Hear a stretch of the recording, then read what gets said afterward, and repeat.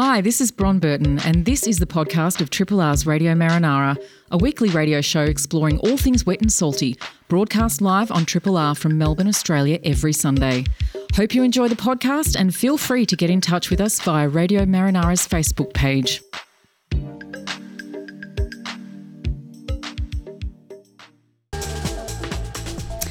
Good morning, 1 minute past 9, coming up to 2 minutes past 9. You are tuned to 102.73 Triple R.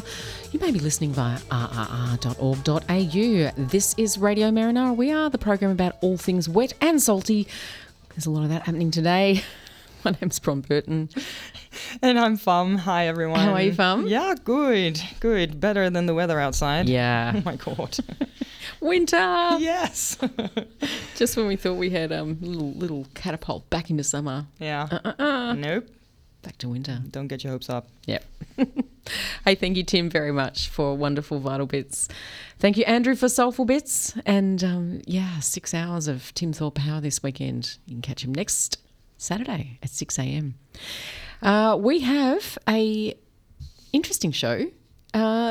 Interesting show. I mean, we always do. We like to think we do, as opposed to all the other ones. Yeah, we hope to make it interesting for you, everyone. Yeah, we have this funny thing on Radio Marinara where most often, not by design, we end up having themes for our programs. They just sort of, evolve that way, and that's certainly happened today. So Rex Hunter is going to be joining us shortly in studio. Rex is our in-house maritime archaeologist, and he's going to be bringing some exciting news about the discovery of the Tommy Dodd in Port Phillip Bay. And I googled Tommy Dodd. There's actually several Tommy Dodds. Oh, really? One of them is the wreck. I think there's an engineer. There's some sports hero in the US. There's a few Tommy Dodds around, but this one is about a shipwreck. And Rex has been talking about this a little bit on the program over the last bit of time. So looking forward to talking to Rex about that. We are then going to be speaking with Ben Francischelli.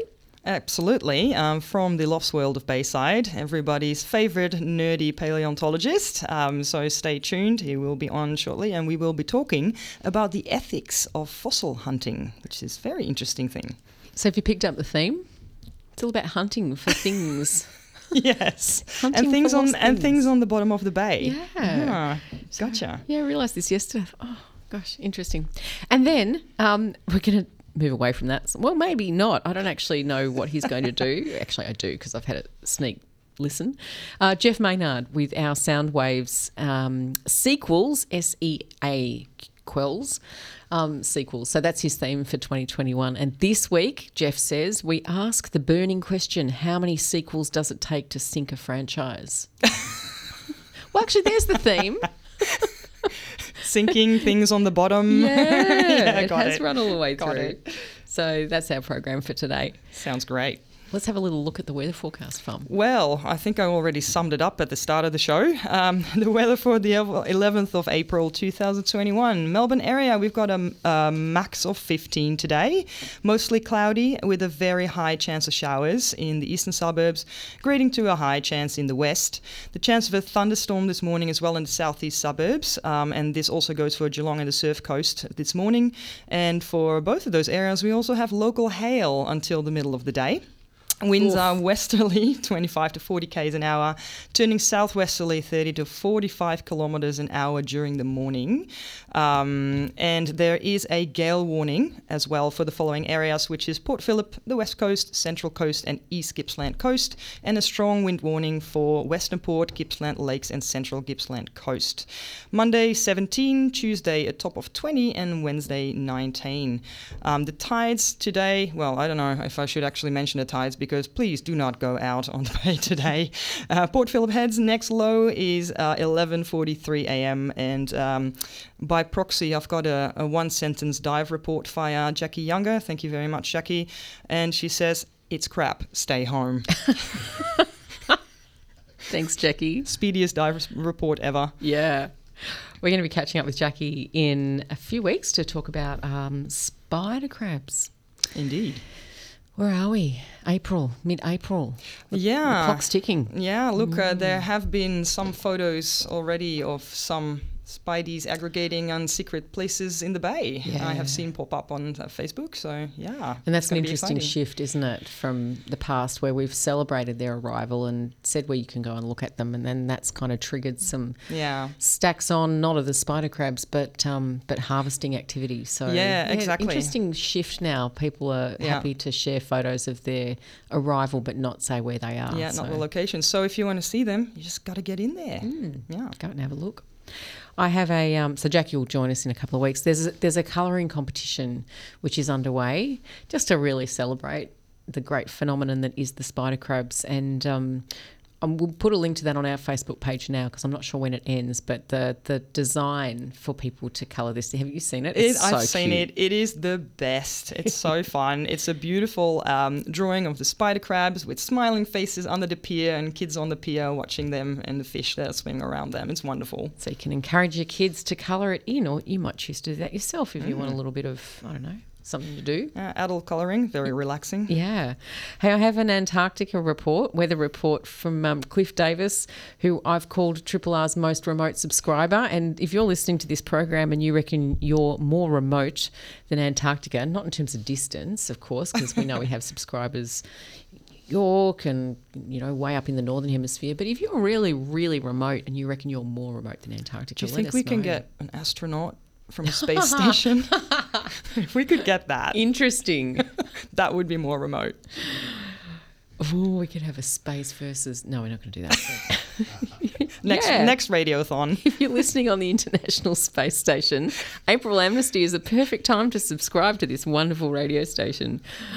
That'll be interesting. We'll see if that comes off. So thanks, Cliff, for sending us our weekly weather report from Antarctica. And he sent a fantastic photo. It looks like the snow has, well, I was going to say set in. Of course, there's always ice and snow down there. But yeah, it's literally inches thick at his doorstep by the look of it. So we'll post that on our Facebook page. Thank you very much, Cliff. And the weather forecast, she says, as she gets it up at Casey Station today, air temperature is minus 10.5 degrees centigrade, wind chill is minus 15.5, humidity 93%, and wind at 5 knots, so still and cold. And the travel conditions, which he always puts up here as well. How are the roads in Green, Antarctica? normal. So, you can get down there if you have There's no traffic. Everyone's still working from home. Yes. Awesome. Thank you, Cliff. Always great to have you with us. Very quick bit of news and then we're going to listen to some music. This one has come to us courtesy of Sea to Source. There is they have a $5 million grant under the Australian Government's Environment Restoration Fund program. Or that might be advertising it. I'll read through this properly in a second. But what I wanted to... we'll bring this bit up to you in a minute. But what I wanted to mention today was that today is the National Day of Action. This is a cleanup day, and Conservation Volunteers Australia are hosting 14 Sea to Source or hashtag Sea to Source events nationwide, calling upon volunteers to help clean up Australia's beaches. And they say here, and rightly so, in light of Australia's recent volatile weather and significant rainfall, there's never been a better time to help clean up the coastlines as they have become covered with garbage. So locations across New South Wales, Queensland, Tasmania, Western Australia, South Australia and Victoria, we know we have subscribers in all of those states. So Sea to Source determined to break their beach cleanup records and add to incredible results they've already achieved. To do this, they need volunteers to register and to take part. Here's some stats for you. Since September alone, Sea to Source events have successfully managed to remove 1.686 kilos of litter across 6 states' waterways, remove 45,978 individual items, engaged 934 participants, and held 127 beach cleanup events. So it's great. There's lots of cleanup events happening. We know Tangaroa Blue are like world champions at the work that they do. Absolutely. But it's really great that Sea to Source are doing some great stuff too. So if you are listening, we'll put a link to that on our Facebook page as well. But if you're listening in Melbourne, their event today is at 1 p.m. It's a beach cleanup at Werribee South Beach. All of the other locations I have listed here are in other states, so we'll put that up on our Facebook page if you want to have a look. Werribee South Beach at 1 p.m. Rug up Take a thermos of soup. Bring a raincoat. Bring a raincoat. Put on your wellies. Get amongst Or your it. wetsuit might be more, Yeah. more apt. That's it. All right, it's 9:11. You're listening to Radio Marinara here on 3RRR, and in just a moment we'll have Rex Hunter in studio to talk about the Tommy Dodd and other great programs going on through the Maritime Archaeology Association of Victoria group. Hopefully I got that right. As I mentioned, April Amnesty. Please subscribe if you are an Amnesty subscriber from last year, or you haven't subscribed before, or if you just want to get into it before our traditional radiothon in August. Rex Hunter. Rex Hunter in the flesh. In the flesh, in the studio. Great to have you with Complete us. with the wetsuit and flippers. Yeah. How you doing? Good, yeah. Good, Just good. Keep myself busy, obviously. Yes. You're here to talk about the Tommy Dodd. Yes, we can actually confirm that we did find the Tommy Dodd. And the Tommy Dodd is a wreck. And I was saying before you came in, if you Google Tommy Dodd, a bunch of things comes up. There's a biography about a Tommy Dodd who lived from 1890 to 1975. He was a stockman and cameleer. I gather this is not the Tommy Dodd. That was not the Tommy Dodd we were looking for. No. Anyway.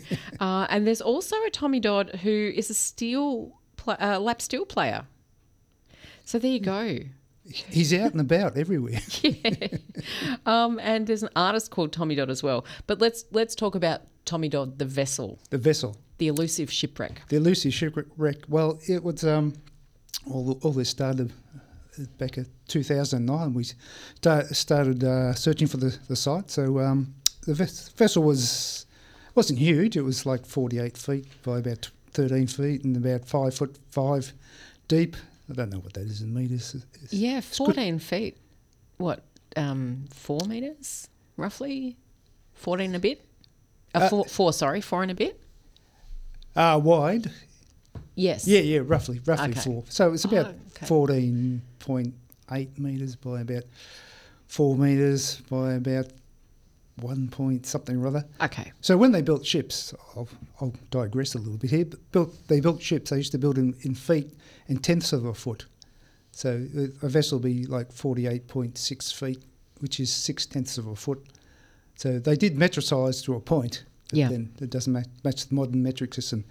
So the vessel was trading off Northern Tassie, that was its home port, and it came to Melbourne to collect a load of mining equipment for a mine that was being established in northern Tassie, gold mine.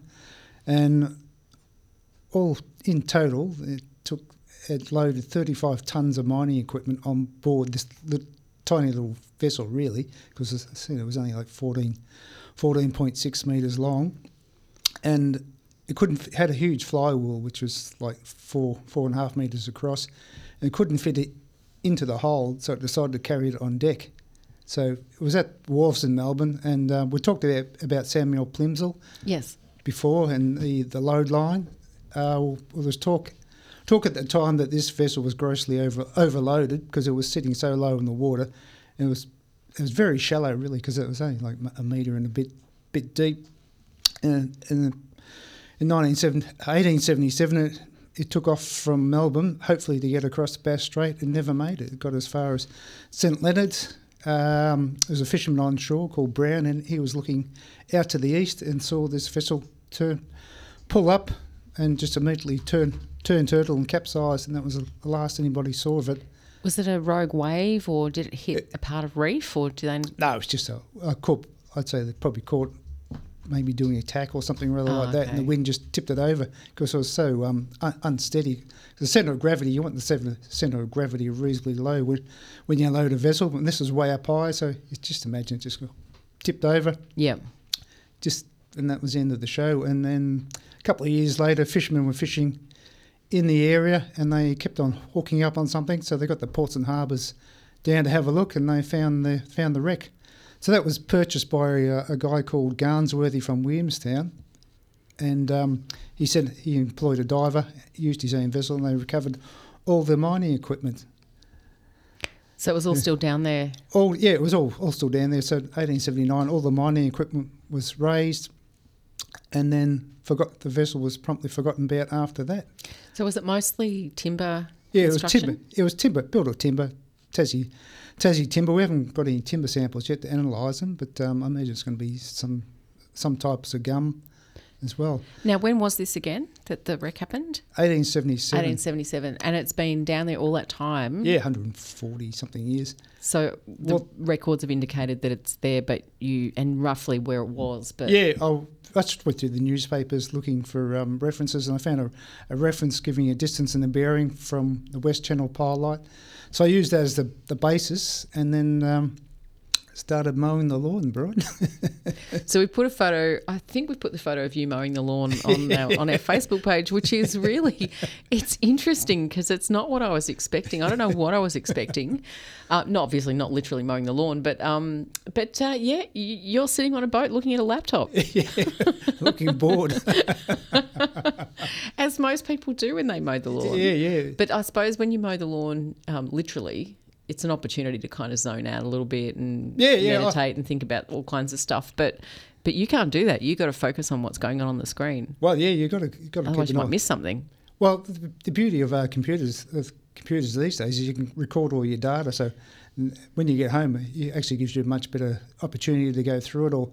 So the primary objective when you go out is just to record the data and don't stop until you've done your search grid, because we've done it before where we've done a search and we've thought, oh, there's something there, gone over the side, nothing there. So you lost an hour or two diving where you could have been searching. So it's interesting because when you do intertidal studies, you've got your transects out there and you're monitoring everything at a certain number of centimetres or metres or whatever apart from each other.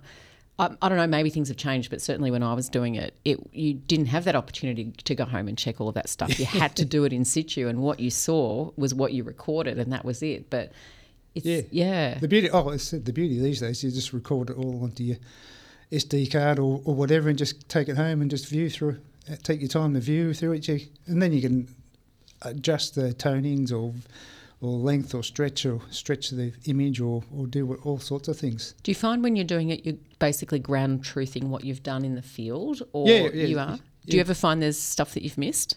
Oh yeah. Yeah, interesting. Well, I didn't even see the wreck in the data until I got home. Okay. And we got it surprisingly. We were doing the about to start the last leg of the search, so we went up north and we're doing roughly 500 by 500 metre search area, and that takes about 2.5-3 hours. And we come down from the north, and we're turning to head up north again. So we come down south, and we're at the bottom of the leg, and we just got it just within maybe 2 metres of the bottom of the search grid. And I had a look at the data, and I missed it by 87.5 metres on the first time I went out in 2009. So we're pretty close. Wow. Yeah. So tell us about your discovery moment this time. When did you know that you'd found it? Well, I thought we'd found it when I looked at the data, but I've been wrong before, and you've gone out and there's just a reef or there's a scallop dredge or something. So we went out a second time. We ran a few transits, picked it up again, and then I was able to get a better lat and long this time, because when you're towing a fish, it's maybe 30 metres behind your boat because of the length of the cable to get it near the bottom. And so I didn't quite have the quite right lats and longs, and this time we went and did a couple more runs and were able to narrow it down. So I worked out a lat and long, and then we came out a third time, put it straight over the top of it, and there it was. So. But the interesting thing is, this is in the scalloping ground, and about the only good thing Jeff Kennett did was stop scalloping in Port Phillip. I don't know if there's any Kennett fans out there, it's probably not, but that was the one good thing he did in the time he was in. So that stopped a lot of damage being done to shipwrecks in the bottom of the bay, because there's still scars in the bottom after nearly 30 years. Yeah, interesting, because we've talked obviously a lot about the ecological recovery after the scallop dredging stopped. Yeah. But, another. Yeah. Well, this proves that shipwrecks can survive scallop dredging, because it was in a well-used, crossed scallop ground. And it's virtually been levelled off with the level of the seabed, because, 40 years of towing big scallop 3 metre by 2 metre scallop dredges, steel dredges around Port Phillip, can do an awful lot of damage. And I said you can still see the in the side scan data, you can still see these dredge marks after nearly 30 years. Wow. So it was interesting that it proves that some shipwrecks can survive the damage done by scallop dredging and then rehabilitate as small artificial reefs out in the middle of nowhere, because the rest is just a desert around it. Yeah. So back to the Tommy Dodd. Yep. Whereabouts is it? I'll give you, it's at 30, no. Yeah, roughly.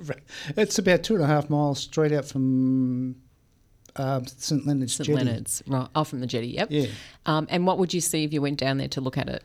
I just see a bunch of timber and frames and stuff like that, a little bit of cultural material. And there's actually huge, one of the archaeologists with us found these huge sinkers, lead sinkers. So it proves that it was still being fished over after, probably many, many years after it sunk.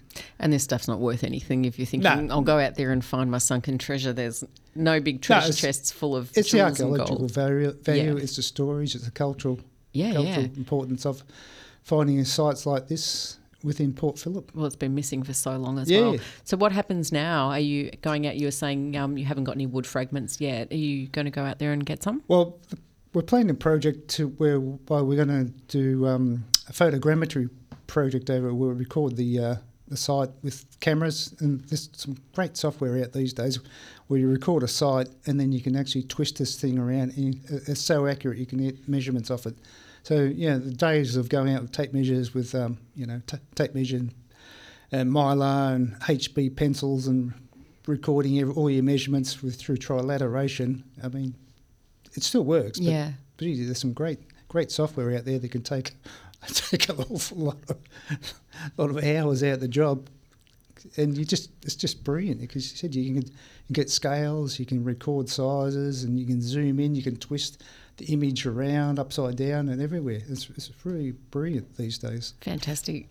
We've got about a minute left. Anything else on the Tommy Dodd or other projects you want to talk about? We're actually going to, there's a series of programs we're working up to.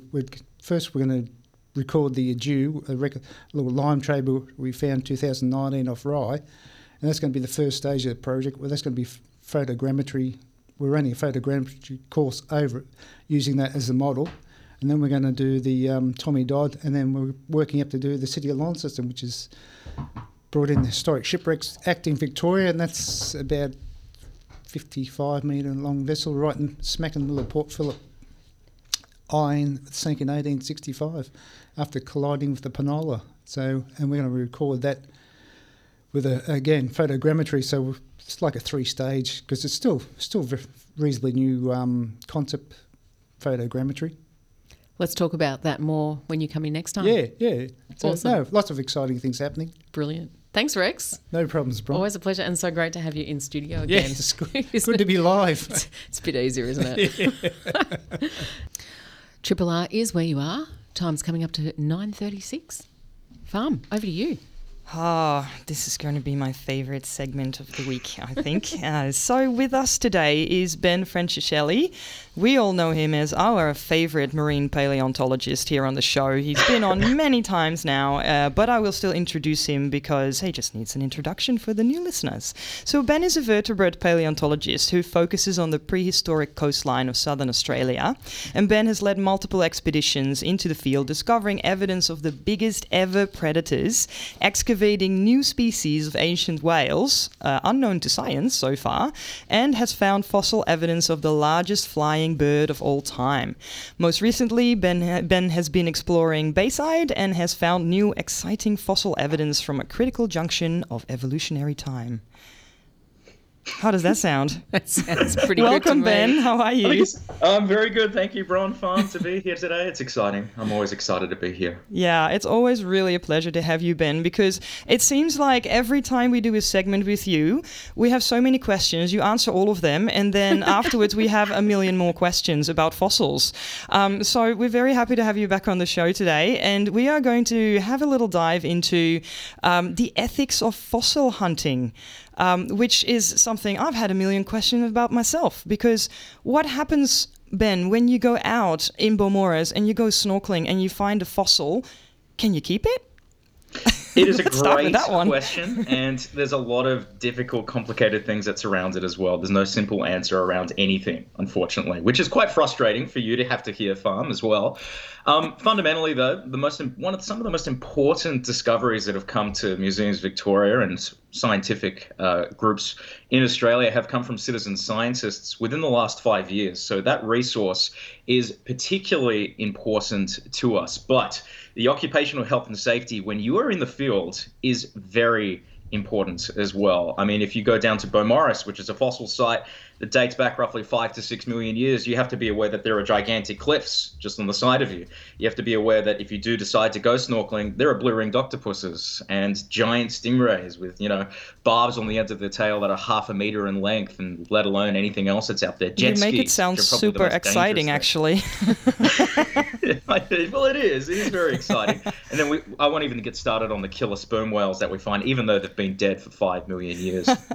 So the ethics of fossil collection is a really interesting one. First and foremost, you need to figure out whether or not it's public, private, Crown land. Now, if it is Crown land, you do need to get a permit from DELP in order to excavate anything at all. You cannot just go out there with a hammer and chisel and expect to find anything. But the beautiful thing about Bayside is that this stuff erodes naturally out of the bottom of the sea floor and finds its way onto the surface of the beach. So like you said before, what happens if you find a shark tooth the size of your hands just loose on the beach? It's an intriguing question. So if you think you will never see that tooth ever again, what I would like for you to do is to pick it up, but then contact the authorities, particularly that of Museums Victoria, so that way they know what you found, because what you may have found may be the only piece of evidence of an entire group of animals anywhere on the continent.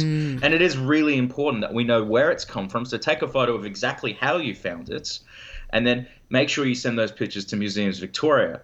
And the other side of that, though, if you do find something in situ, in the ground, do not attempt to dig it up whatsoever. Throughout the Surf Coast, throughout other areas of Victoria, there's been a lot of people that have been trying to do that themselves with screwdrivers, and they have butchered scientifically important finds in doing so.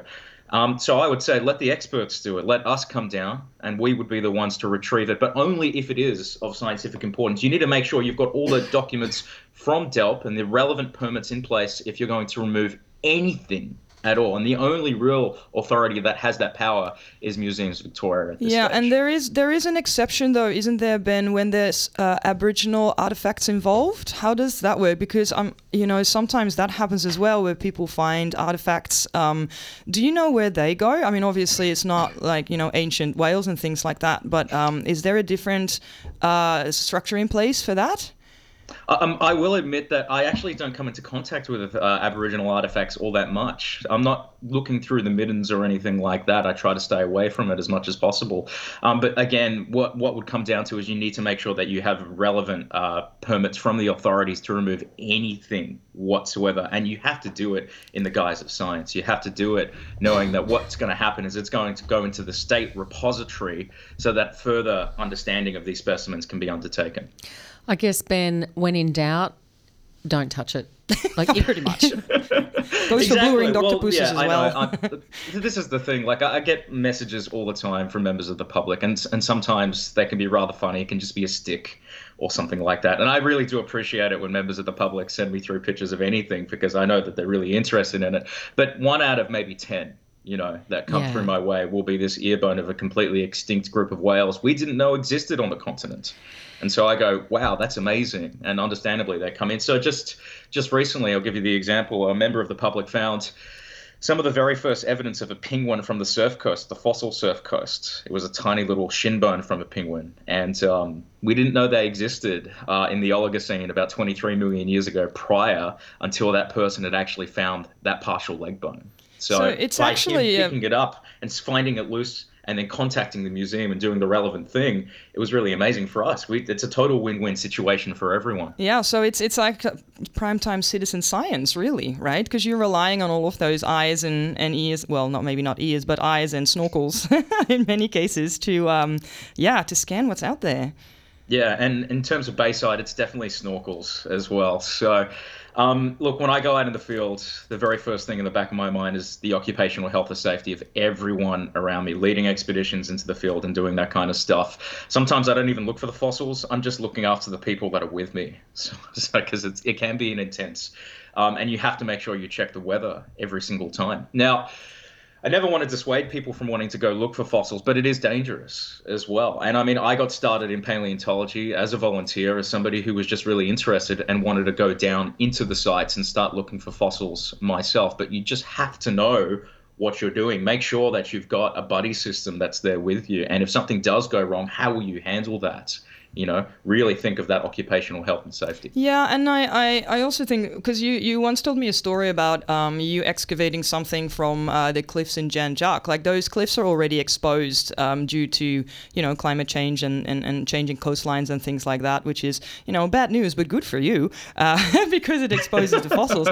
But yeah, I mean, chopping something out of a cliff like that that's already unstable is probably not a great idea if you're not sure what you're doing. 100%. And case in point, we know of a skull that's in the cliff at the moment, not in Jan Juk, but somewhere along the surf coast. And we won't touch it because we know that if we were to actually try and get it out, we'd probably kill ourselves in doing so because the cliff would collapse on us. And so in that case, we go, it's just not there. We know it's of scientific importance and that would be great to get. But by the same token, we're not willing to risk anyone's lives. No fossil is ever worth anyone's life whatsoever. Ben, how did you know the skull was there? Did somebody come across it and do exactly what you've asked them to do? Take a photo, send it in to you, let you know, or let Museums Victoria know where it is?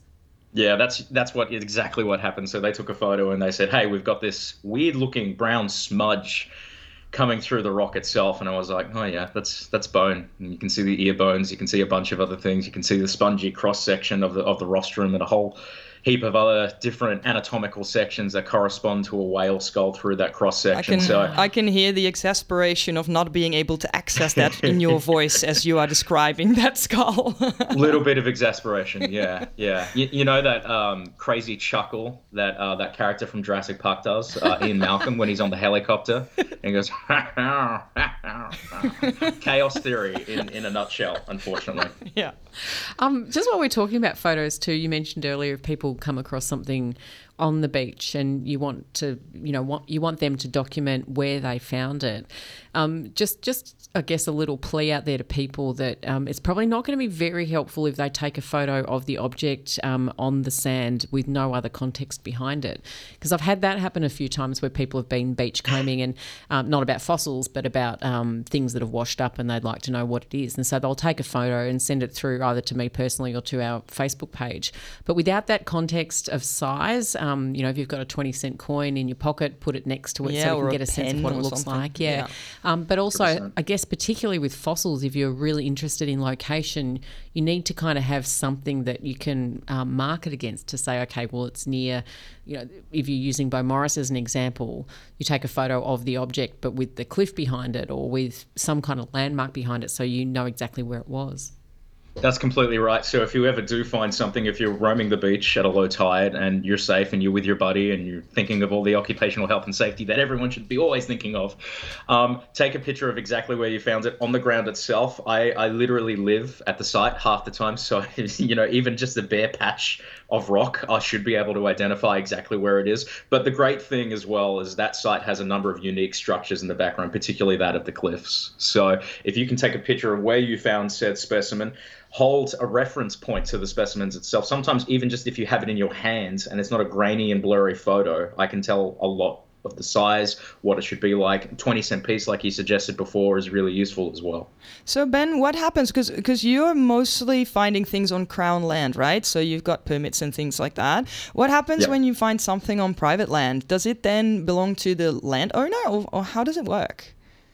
So if we were to ever go onto private lands, and there are a few quarries around Victoria that are privately owned, as you can imagine, you just need to get access from the quarry owner or anyone who's in charge of said quarry before you can go and access and take anything. And you need to have those discussions prior to anything else happening. So I won't disclose the names of any of the quarries or anything like that, but we have an agreement with one quarry in particular where we'll go in, we know that we can keep anything that we find. So we just need to make sure we have those agreements beforehand. How about when it's a gold nugget?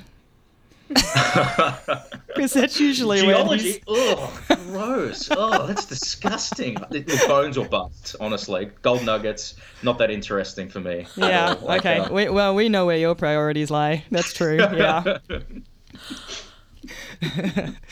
So Ben, so what would you say people do now? Like, because you still want them to send you the photos, or just go straight to the museum when somebody finds something that looks like a megalodon tooth or something like that?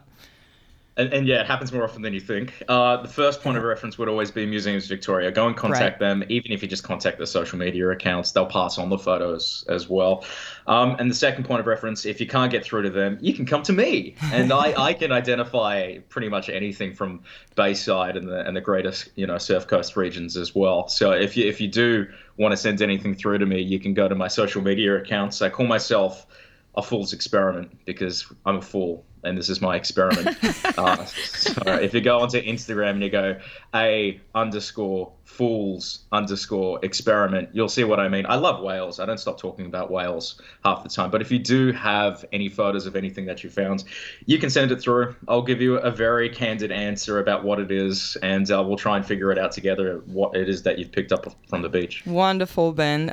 As always, that was a real pleasure. Bron, did you have another question? I was just going to say, Ben, would love to get you back on in a few weeks' time. Anything you want to plug coming up in the next few weeks? We're putting you on the spot. In the next few weeks, oh goodness me, putting me on the spot right now, actually. Nothing that I can particularly think of. I'm going to be at the St Kilda Eco Centre Repair Cafe today, even in the pouring rain. So if you have something that's broken or needs fixing, you can come to the St Kilda Eco Centre at 55A Blessington Street. That's always fun. In terms of spruiking anything else, I got nothing. I'm not doing much at the moment. The Repair Cafe is wonderful, keeping so many kilos of stuff out of landfill by repairing it, and the volunteers are amazing. Yeah. Can attest they're fantastic. Yeah. It's so much fun bantering with them, and somehow we always get involved in paleontology discussions as well. I wonder why. So it's always fun. I know. Thank you so much, Ben. It's always a pleasure to have you, and we will have you back on the show soon. And yeah, keep us informed about all of those fossils, everyone. You know what to do now when you find one. That was Ben Francischelli talking about the ethics of fossil hunting. Always a pleasure, as you said. I'm really looking forward to having Ben on the program again. 9:49 coming up to 9:50. This is Radio Marinara on 3RRR. Got a couple of station announcements. I'm going to kick off with this one. This is a message for you if you are a listener, and just wanting to mention again April Amnesty. We are calling for subscriptions and donations via rrr.org.au, so don't call us, but please do via rrr.org.au. You can find the links through there, and you'll hear this a lot through the month of April, but it's super important just to note that we did lose all our sponsorship income through COVID-19, which traditionally has made up half of our revenue. We've got sponsorship income returning. It's still only about half of what it was. So we're hoping to match the amazing level of listener support we received last year with your help this year. And our theme for this year's Radiothon is RRR Forever, moving on from last year's Your Station in Isolation. So we just asking any listeners who are in a position to do so, please consider subscribing, renewing your subscription, and or making a donation. Every little bit helps. We have prizes just as we do with Radiothon, and anyone who subscribes during April automatically goes in a draw to win an amazing array of prizes. There's olive oil, jewellery, beer, coffee, and even a brand new bike. So rrr.org.au, and keep this wonderful station going. And welcome, Jeff Maynard. Welcome, Bron. Welcome, Jeff Maynard. Yes, I'm out of practice. I haven't been in the studio for well over a very eventful year, but I'm back. It's so great to have you here. It's kind of Soundwave's a sequel in its own right little way, isn't it? And yes. I'm doing sequels. Now, a couple of years ago, Bron, you may not remember, but I did a movie called The Attack of the Two-Headed Shark. and it was basically a shark with two heads, and it was quite intelligent because it swam around and it waited for two people to wade into the water and stand side by side and just stand there, usually females in bikinis, and it would come up and it would bite them both in half together. And so, but they're bringing out sequels because that was a classic movie and very popular, and they're bringing out sequels, and our first sequel is set in an underwater marine biology station. So let's have a listen to our... So guys, currently we are half a mile under the ocean. This underwater station is so special to everyone that works here, with 45 highly qualified research staff selected from the world's leading marine biology university programs and special interest groups.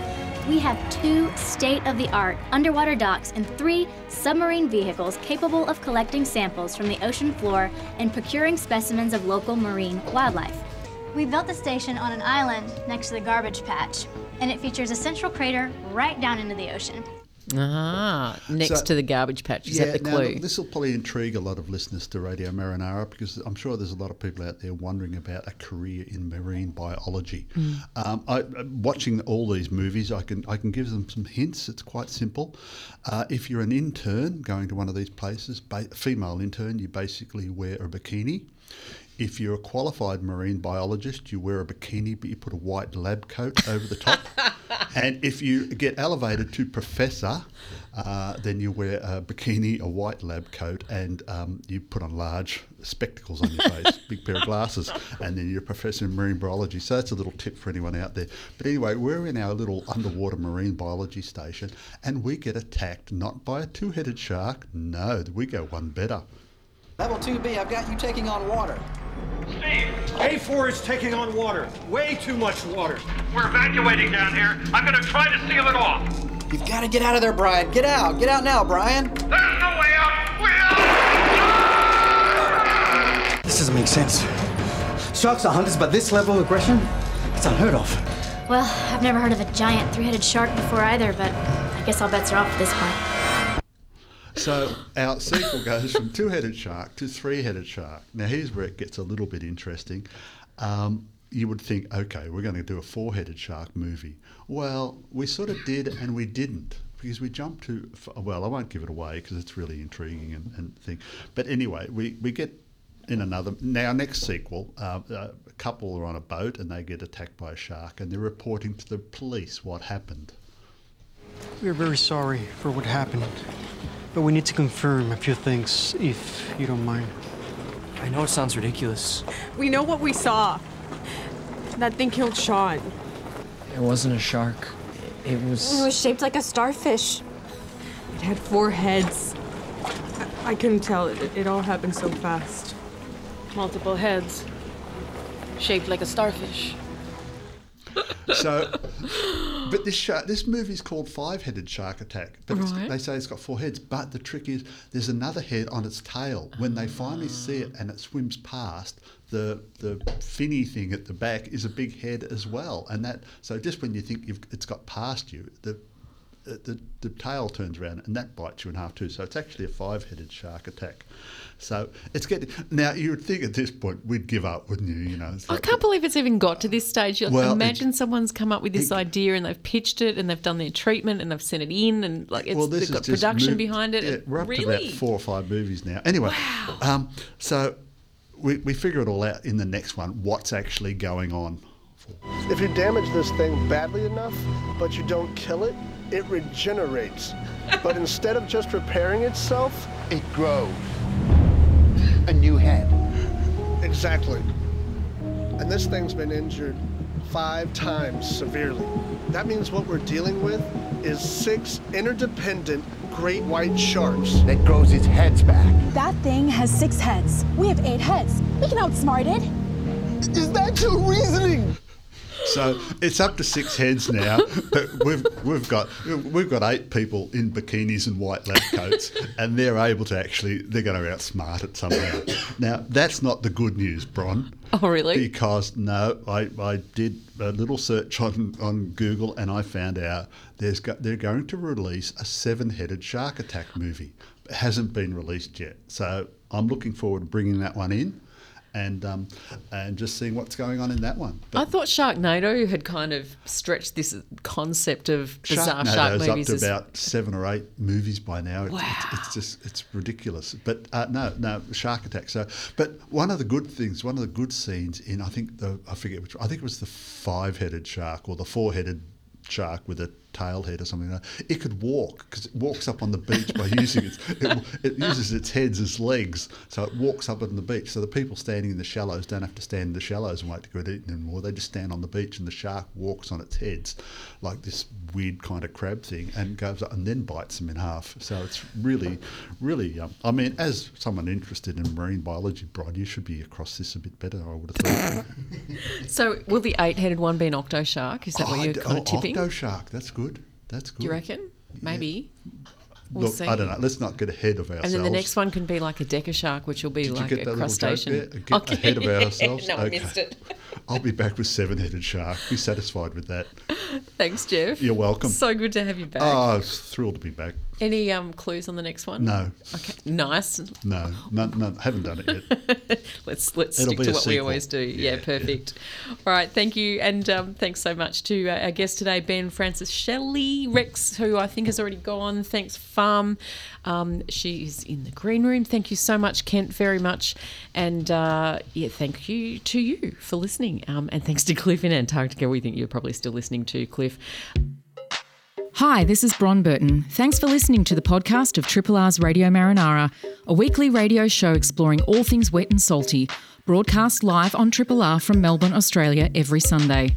Hope you enjoy the podcast and feel free to get in touch with us via Radio Marinara's Facebook page.